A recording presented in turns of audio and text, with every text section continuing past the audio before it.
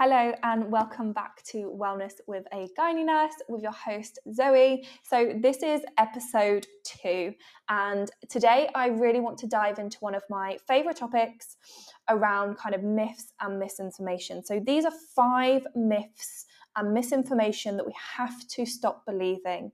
So today I had a little scroll on Instagram and I just thought, okay, let me have a little look about what is out there currently that people are talking about that actually is no scientific evidence to back it up, and also why people are saying these things. And I think it's super important. And I'm not doing this to call people out. I'm not doing that, and I will never ever personally say this person said this, but I think it's really important when we think about, okay, how do I navigate these things? And hopefully what episodes like this will do, it'll be like, okay, let me rationalize this in my head. And when I actually take a step back and I think, oh, okay, yeah, that actually can't be right because I know this.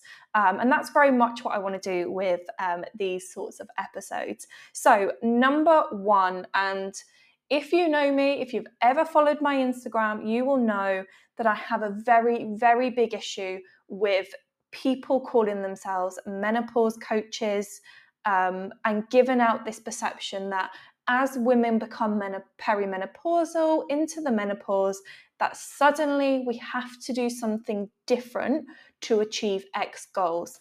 Now, I mean this in the nicest way possible, but while our body is changing because we are having, a reduction in our progesterone and our estrogen, we do not need to change the principles of our wellness and our health and well-being.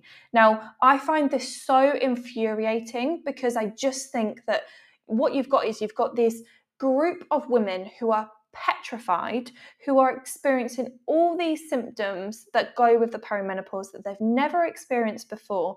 And you've got these people out there conning them into thinking you need to do X to achieve X goal. So for example, when we go through the perimenopause, there is a risk. Most people will experience some weight gain. Okay, so what can I put out there that is going to make women believe that they need to do something different right now to what they did 20 years ago to drop body fat?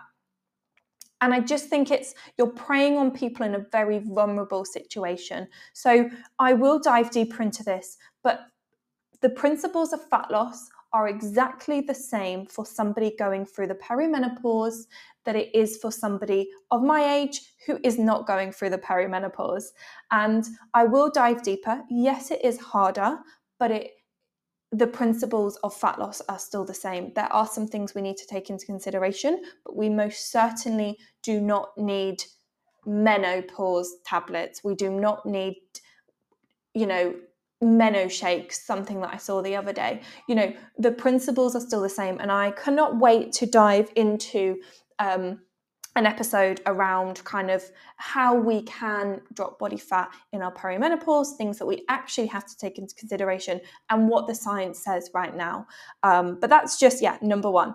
Number 2, now you'll understand a lot of these are just preying on people's vulnerability. So if you are struggling with fertility, a great thing to do is go gluten-free.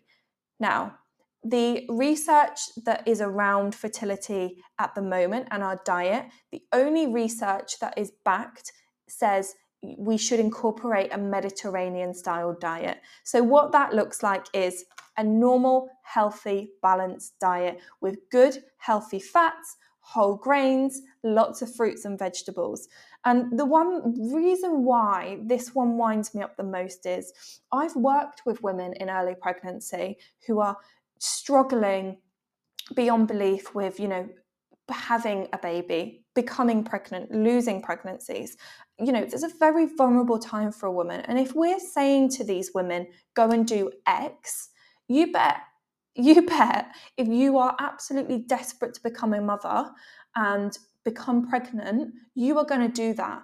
Now, that's okay. And I would never say to someone, don't do that, because I, myself don't understand what it feels like to be in that position. But what I would say is that people putting out this information, it's borderline dangerous. So we know when a woman is pregnant, and we ask her to eat in a certain way, and she becomes restrictive, there is a higher risk at that point of associated to disordered eating. So if we're saying to a woman, become gluten-free, cut gluten out, what you're doing to is you're reinforcing the fact that she has to eat in this certain restrictive way. And eventually, not in every case, but in some people, you're putting them at a higher risk of eventually disordered eating. So that is something that I'm very passionate about. And I don't think I've actually spoken about over on my Instagram. So that's, something that I saw this morning. Another classic I saw this morning. So number 3 is NEAT is better for your hormones than HIT. Right, let's just all breathe and listen to that one again. NEAT is better for your hormones than HIT. So for anyone out there who doesn't know what NEAT is, that's your non-exercise activity. So going for a walk, for example. So it's a much better way to get happy hormones, is what this post said this morning.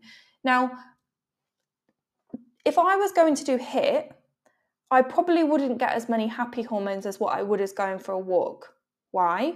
Because person dependent, I much prefer going to a coffee shop, getting a cappuccino, and going for a long walk and listening to a podcast or a book, rather than a 10-minute HIT. So yes, fair enough. But I think what this post was saying in particular is that going for a walk is much better than going and doing a HIT class, which is better for your hormones. But what if you are a woman who absolutely has loved HIT her whole life, and I say, right, you've got to stop that HIT and you've got to go for a walk now.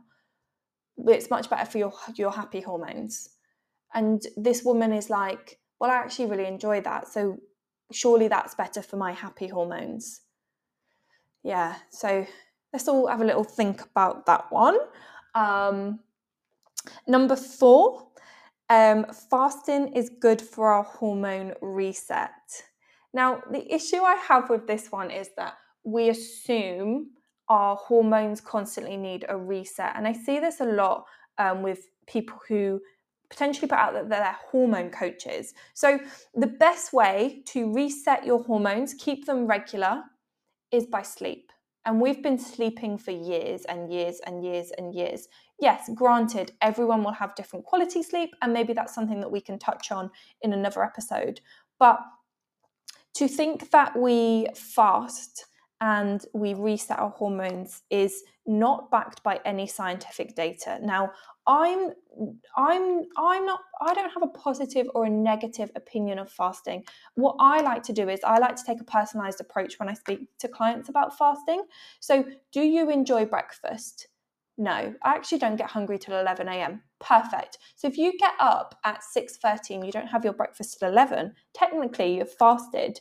But if I'm working with another client and they say to me, I wake up at 6:30 and if I don't have my breakfast there and then, I know I'll just be hungry all morning and I'll think about it all morning till I've got a chance to eat again. So for that lady, fasting is not right for her. So there is at this moment in time, no concrete evidence that suggests fasting is better for us in terms of our hormones. It's a personal preference, and I think it's something that we have to figure out on our own. And again, something that hopefully we can dive into a little bit more. A great thing about fasting is, for a lot of people in a fat loss journey, it's a great way to stick to a calorie deficit, because if you are waking up and you're not eating till 11 and you go to bed say at 9, realistically you're going to fit all your calories in between 11 and maybe 8 o'clock. So that's a shorter eating window, which makes it easier for most people to stick to a calorie deficit. That has absolutely nothing to do with resetting your hormones.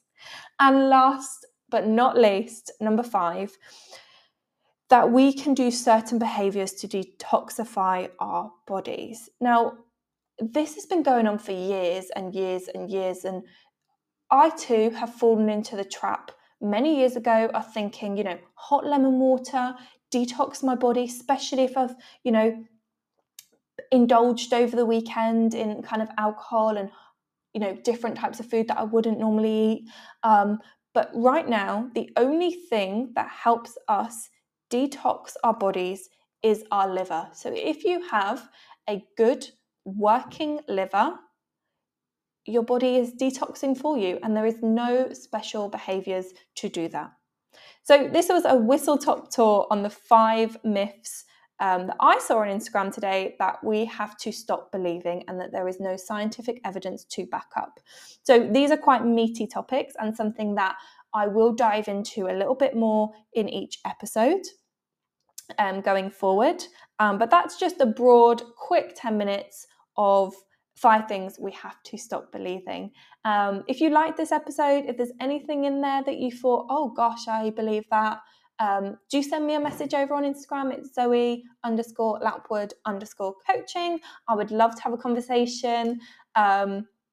Equally, if you want to prove me wrong, you want to show me the evidence, I am always up for that as well. You know, I'm only putting out there what is evidence that I'm aware of right now, and I'm always looking for someone to, you know, have a conversation and challenge that with me. But yeah, if you did like this episode, please like and share it with your friends, family. Yeah, and I think that's everything for now. Have a beautiful day.